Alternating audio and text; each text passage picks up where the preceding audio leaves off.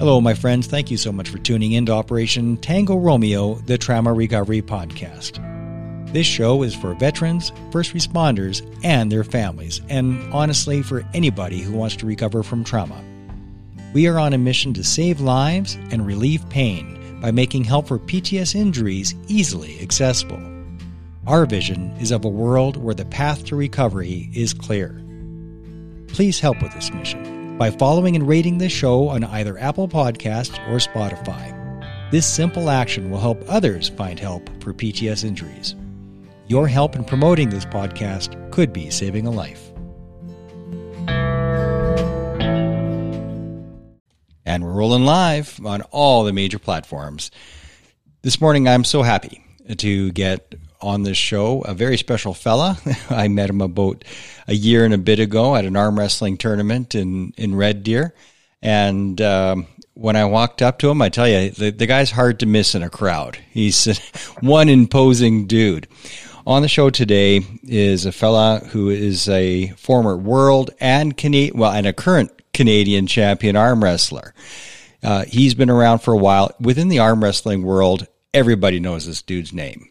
But the rest of the world doesn't seem to quite realize arm wrestling's a sport yet.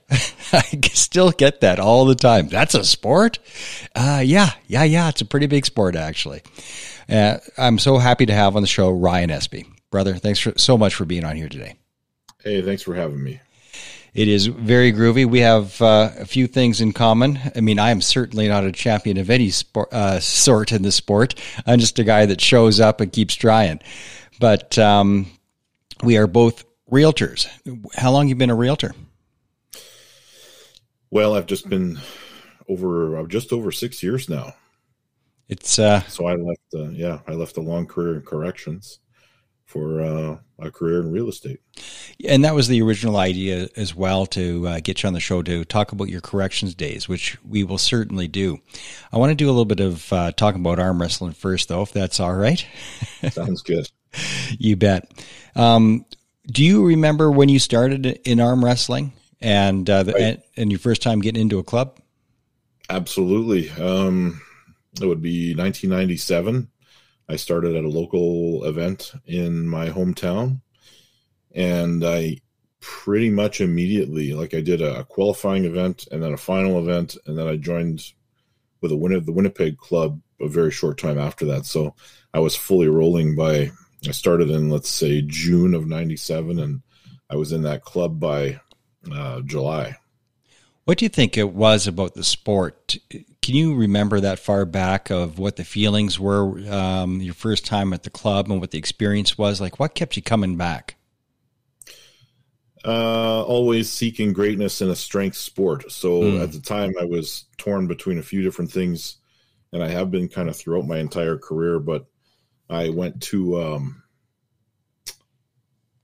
I was doing strongman at the same time. So at the time I was kind of torn which way I was going to go. And I kind of stayed involved in both of those sports until well into the 2000s, and dabbled in some other things too, like powerlifting. But keeping me coming back to arm wrestling was basically the people in it and the coaches that I had, and, the camaraderie I experienced the first time I went to a national championship, which was September of 1997, for your information. And I went there and I got my ass kicked pretty bad. Like, it was handed to me on a silver platter. But I went from being the man locally and to going to a bigger stage and getting destroyed. Well, and this gets to the part of the conversation I want to dive into. I think this is exactly why people either love the sport or they try it once and never come back. Tell me about how critical it is to be able to find a way to find your humility in order to stay in the sport. Is this something that you've pondered yourself? Yeah, I think a little bit. So if you are one of those people that, you get on a table and you lose.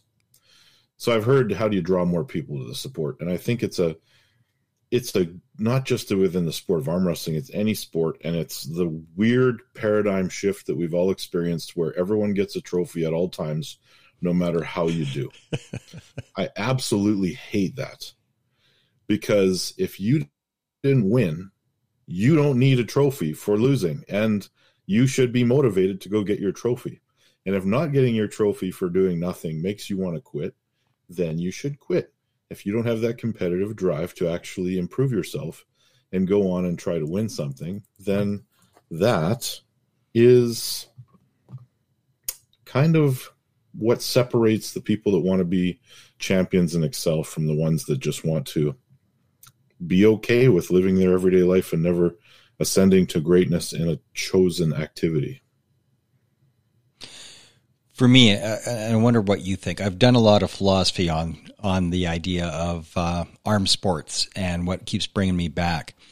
So the tie-in for me is 235 episodes on PTSD recovery. So there's been a lot of contemplation on this side of what is the injury, what works for getting yourself out of the injury.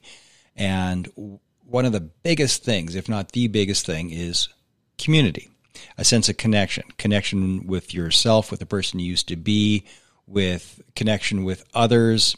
And what does that connection look like?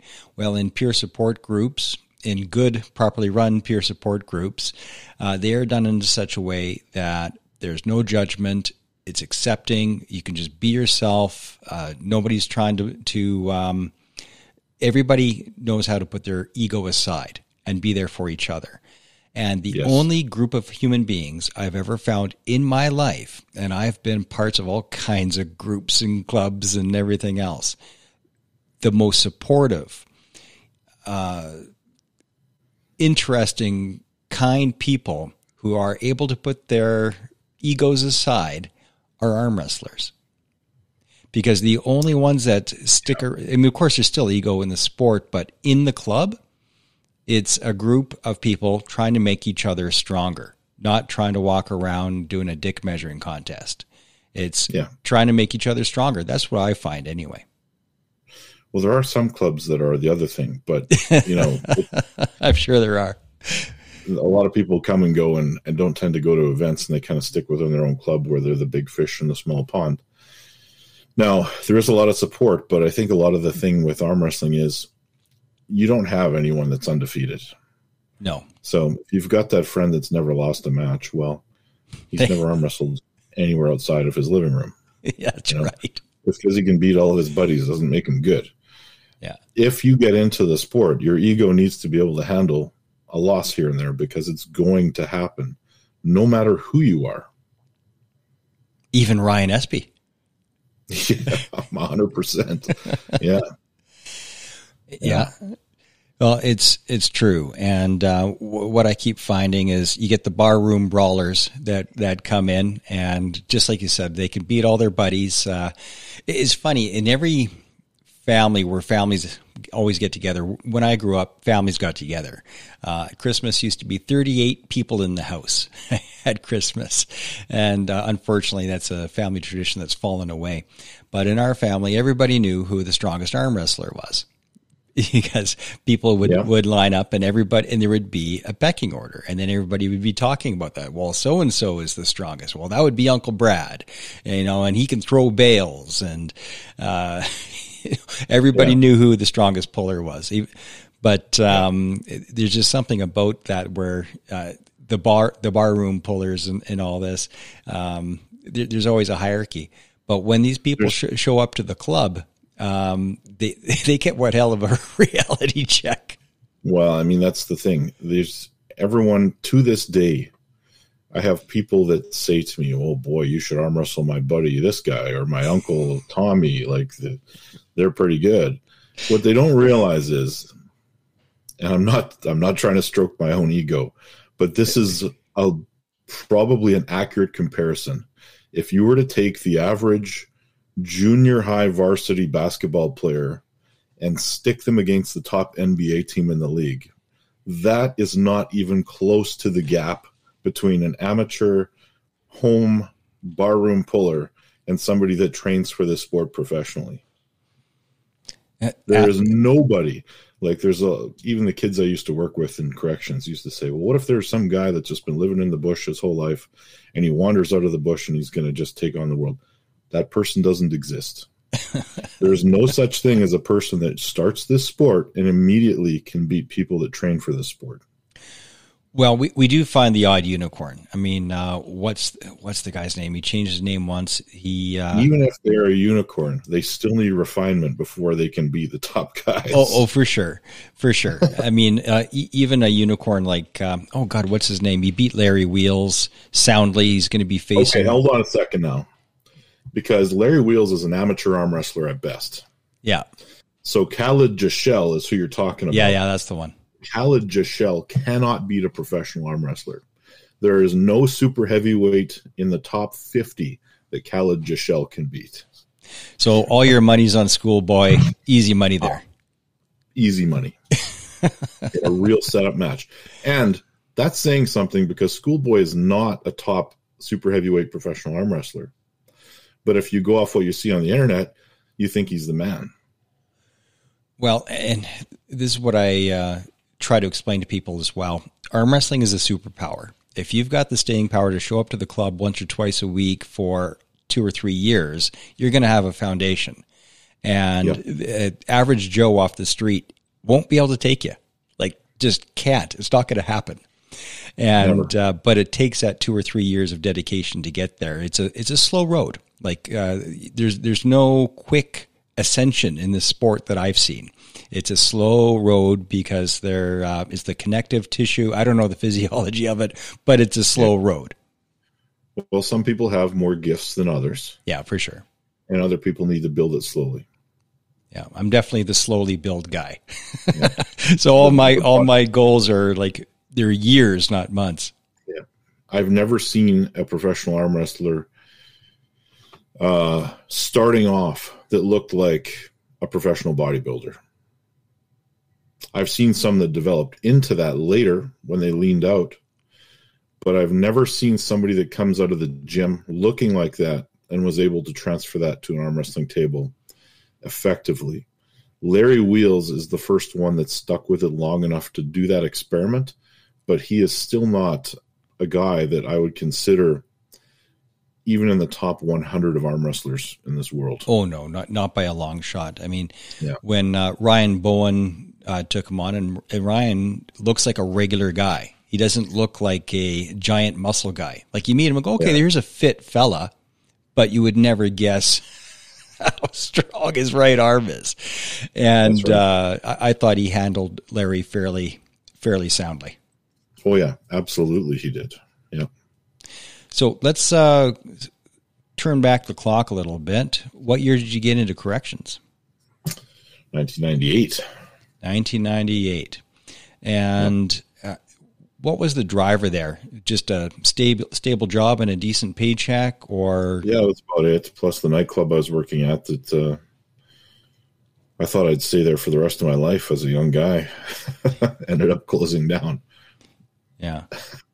A big box store wanted the property that the club was located on, and they backed up a dump truck full of money, and they got that piece of property that club was located on. So I found myself needing a job, and I had started in corrections just before then as a part-time basis, and I kind of threw my whole effort into becoming full-time in this job.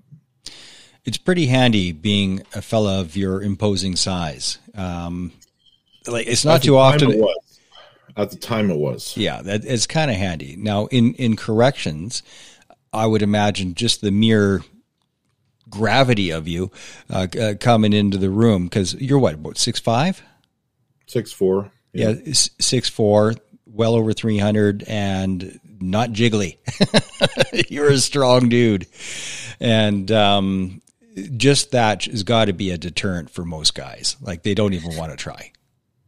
Well, you got to remember that some of these kids have seen the most horrific things in the world.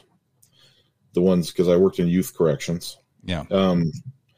There is nothing that I can do that is scarier than what most of them have experienced in their lives previous to getting there. They've been hurt. They've been abused. They've been beat up. The only thing that I could do is like put an end to them. And they are pretty sure I'm not going to do that. So while it can be handy at times just being a big guy does not necessarily help without the presence to go with it. There's lots of big guys that started in corrections and did not do well because it's a personality thing. It's a not willingness to see other perspectives. It's all kinds of different things because we're not just turnkey guards. We're actually people that interact with the kids that are incarcerated every day. What I am so pleased to hear is the voice of compassion when it comes to talking about the inmates. I've heard both. My regiment was the PPCLI, and the Remand Center in Edmonton is known as the 4th Battalion, PPCLI, because there's so many of us that once we got out, end up at the Remand Center on the good end of it. Some on the other end as well. But you hear people referring to the prisoners or clients or whatever the proper terms are now as either the scumbags or as with compassion of like, these are people. These are people that are severely traumatized, which is why they got here. That's how they got here. You know, and this is one of the one of the soapboxes that I have stood on the show numerous times, is that if you can understand that the homeless, the drug addicted, those that are in jail, they all have a story and a half, you know, and the old line that you always hear, well, they made their choices. Not really, because nobody chooses to get traumatized. Nobody chooses to get raped or beaten as a child. Nobody chooses that. The ramifications of that after, I mean, maybe you got through it. That's great. Good for you. But not everybody's the same. As a kid, I was molested, raped as a teenager. And that could have wrecked me. It didn't. But that's me. I cannot put that on somebody else. Everybody is different. Everybody processes trauma differently. So just because I was able to not turn into a criminal doesn't mean somebody else wasn't. And environmental issues, you know, like who's their family? It's not equal. You know, you can't judge others. And what I'm hearing from you is that same kind of sentiment. It's like, hey, these are people. Yeah, so that's the kind of the comment that I go with, because everyone says, oh, I bet you never had an easy or a hard time in corrections. Well, you got to remember that these people didn't grow up in, you know, the upper middle class neighborhood where nothing really happened. It's just kind of, you know, dad worked 9 to 5 and mom stayed at home. Like this is not the world.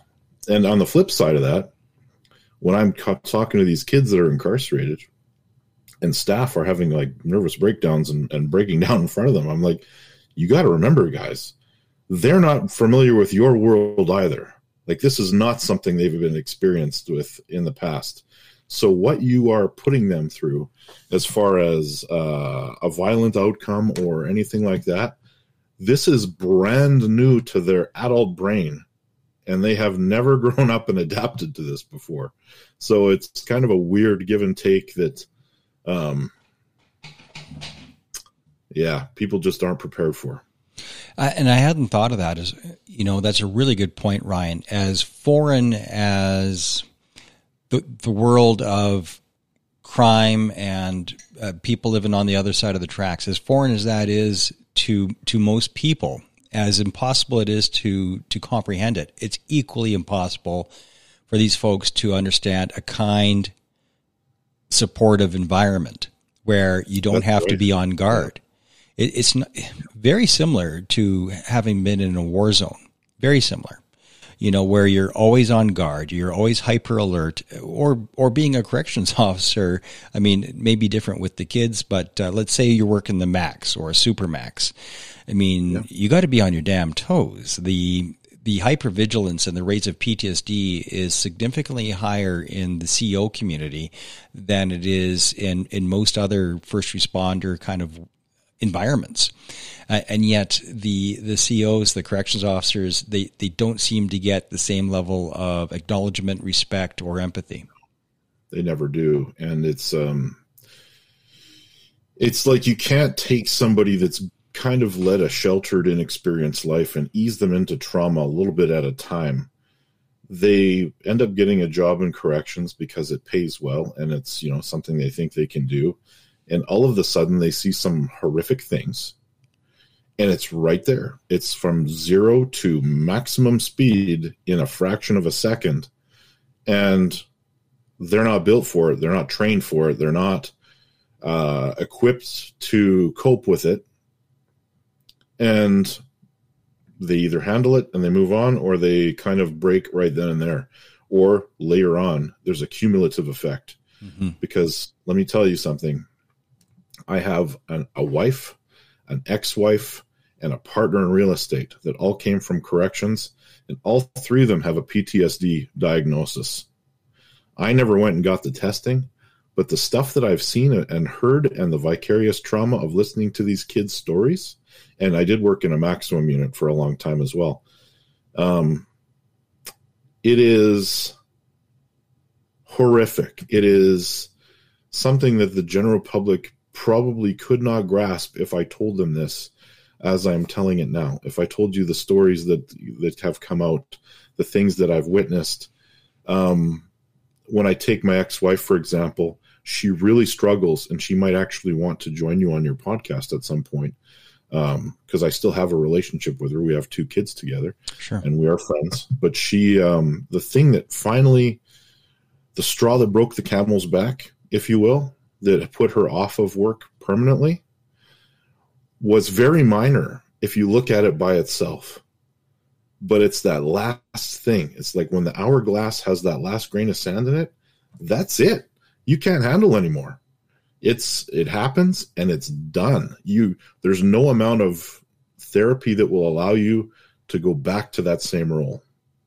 It's an incredibly difficult thing where you have a group of people that are largely unskilled ascending from almost a high school level to a management level within corrections through the same system that was broken, and now they're leading with no other skills than the fact that they can pass through the chain of command effectively. So when you start off in youth corrections, and I'm kind of getting on my own soapbox here, you go through 10 weeks of training. Well, for me, it was less than a month at the time, but it's 10 weeks of training. When you get a promotion to the second level, which is like a case management level, there is a month-long training process. When you go from that level to management, there's no training. You just go into management. So you have this breakdown of, as you have more responsibility and leadership, you get less and less preparation to deal with what you face there. And they have their biggest thing they did on my facility was, if there was a critical incident, you ask them, how are you doing? Do you need critical incident stress debriefing? And if they say no 10 minutes after the event generally happens, that's it. They said no, but you offered it. There's no follow-up after that. There's no call. There's no anything. Yeah. And it has to be an SOP. I mean, you can't make it optional. It can't be optional. And there's a lot of good science about CISD. So when you get on it early and you process it early, right off the bat, that helps to set you up for success. It lessens the instances of PTSD being a thing later on, because sometimes the symptoms can take months, sometimes years, because one of the things, and I'm sure you have stories where you've seen this yourself, people can block things out. There was this old episode of MASH where dudes having nightmares about this experience on the bus, and the Chinese were coming, and the chicken wouldn't stop clucking. So the mom killed the chicken, and it is really bothering the dude. And it wasn't a chicken; it was her own baby that she smothered. And but the brain couldn't handle it, and so it flipped. Now I've had this same thing happened to me in a war zone where I saw something, and in real time I saw my brain go, nope. No frickin' way. That is not what it is. So it flipped it, and it's a burnt pig. That's what it is. It's a pig. That is not a person. That's a pig.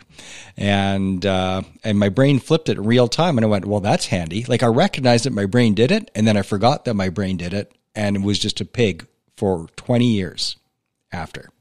That's what it was. Until a friend of mine who was standing there with me reminded me that it wasn't a pig. And then it came back. But the brain is amazing. It can do things like that. And if you can't deal with it, you just don't.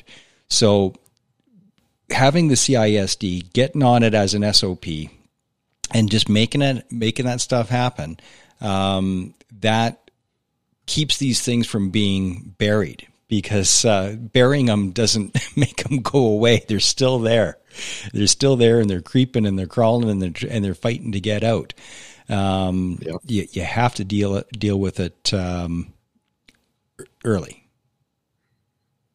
Yeah, and you do have to deal with it early, and it never gets dealt with early. And it's not just the actual, when there's a critical incident.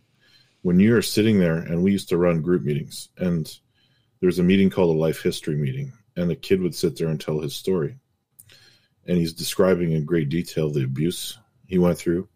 He's describing in great detail the crime he committed, which when I was case managing a group of 10 guys at one point, all 10 of them had killed somebody. All 10 of them. And some in varying degrees, like, the gang violence thing. That's a little bit easier for you to hear because, it's kind of like it's almost like you're watching a movie. But it's the ones that don't make sense that you struggle with. Like the one guy, shooting a rifle at his 3-year-old sister and then doing the same thing to his adoptive mother and then trying to do it to the dad, but the gun jammed. And that's how he got caught. Or victimizing your own family. And and I'm not going to go right into grave detail about this, but there's stories of victimizing elderly family members and the things that happened along the way. And then with that, he killed the dog. And the thing you hold on to is, well, that part doesn't make sense. He killed the dog. And that's the thing that bothers you because you kind of shut out the rest of it, right? Yeah. But it's so interesting that they let you go through that kind of stuff and they just expect you to be okay. And people that, like the people I described earlier, like the upper middle class folks that have, just kind of joined in this job that they have, and now they're hearing these things. They've never even seen this stuff in horror movies. Yeah. Yeah. I use the word unspeakable to my wife because there's stories I won't tell her because I can't say them. I don't even like thinking about them. Then every now and then I run into one of my buddies that was there too, and they tell me one of the stories. I'm like, oh God, don't tell that one, but unspeakable is a thing. There are things that are so horrific that they're just beyond the grasp. And so do you think there's a way to acclimatize people before they jump into the deep end? In a war zone, I think it takes 2 or 3 weeks before you get used to it or you got to go home. It's one of the two. And but do you think there's a better way to acclimatize people? I don't, but I think that the support along the way could be a lot better. And when I say a lot better, I mean that it exists and is mandatory, not just sending people on their way to go home and now they're with their family and they're processing what happened. Or now they're fire gazing, which means sitting in front of a television in this day and age. Yeah. It's the support that needs to happen in real time and be their mandatory positions for people to unpack what they've experienced on a somewhat regular basis without having to go. And for some people, it never happens, but in the comments, I see regular and consistent mental health checkups. Absolutely. That would go a heck of a long way. And you never get one of those until you're in a critical incident. Yeah, it's always when it's too late. It's violence. The only thing that constitutes a mental health checkup is violence. But it's not just violence that causes people to suffer and builds an environment where they end up with PTSD. No, you're right. In the DSM, the mental manual for a diagnosis, it says that for it to be officially PTSD, it has to be encoded in fear. So it has to be a super terrifying, high octane moment. And I don't agree with that at all. No, I don't agree with that at all. The idea, like what I've seen people injured from betrayal. I've seen people injured from just understanding horrific events from a secondary thing, just from hearing the story, right? Because it's different when you hear it from the horse's mouth. There's something about it when you actually meet the person that it makes it more real. And if you are an empathetic person, especially the creative types, they can live the story through your story, and they can live it themselves. And unfortunately, that's me. So when I hear somebody's story, I live it. And so there's all these other factors that can produce injury. Of course there is. But we're at a half an hour, brother, and you got a boogie. Well, I would love to have a part 2 with you and tell you the story about when I left corrections. Well, we will do that, Ryan. Okay. 30 minutes is a short show for me, but either way, we'll leave the audience hanging, and we will come back. We'll circle back, and we'll have you on again, my friend. I appreciate that very much, and thanks for having me. Thanks for being on. It's been great, and I feel like we're just getting warmed up. We are just getting warmed up, but we'll do it again. All right. Thanks, Ryan. You take care. And please stay on the line for a moment. You're listening to Operation Tango Romeo, the Trauma Recovery Podcast.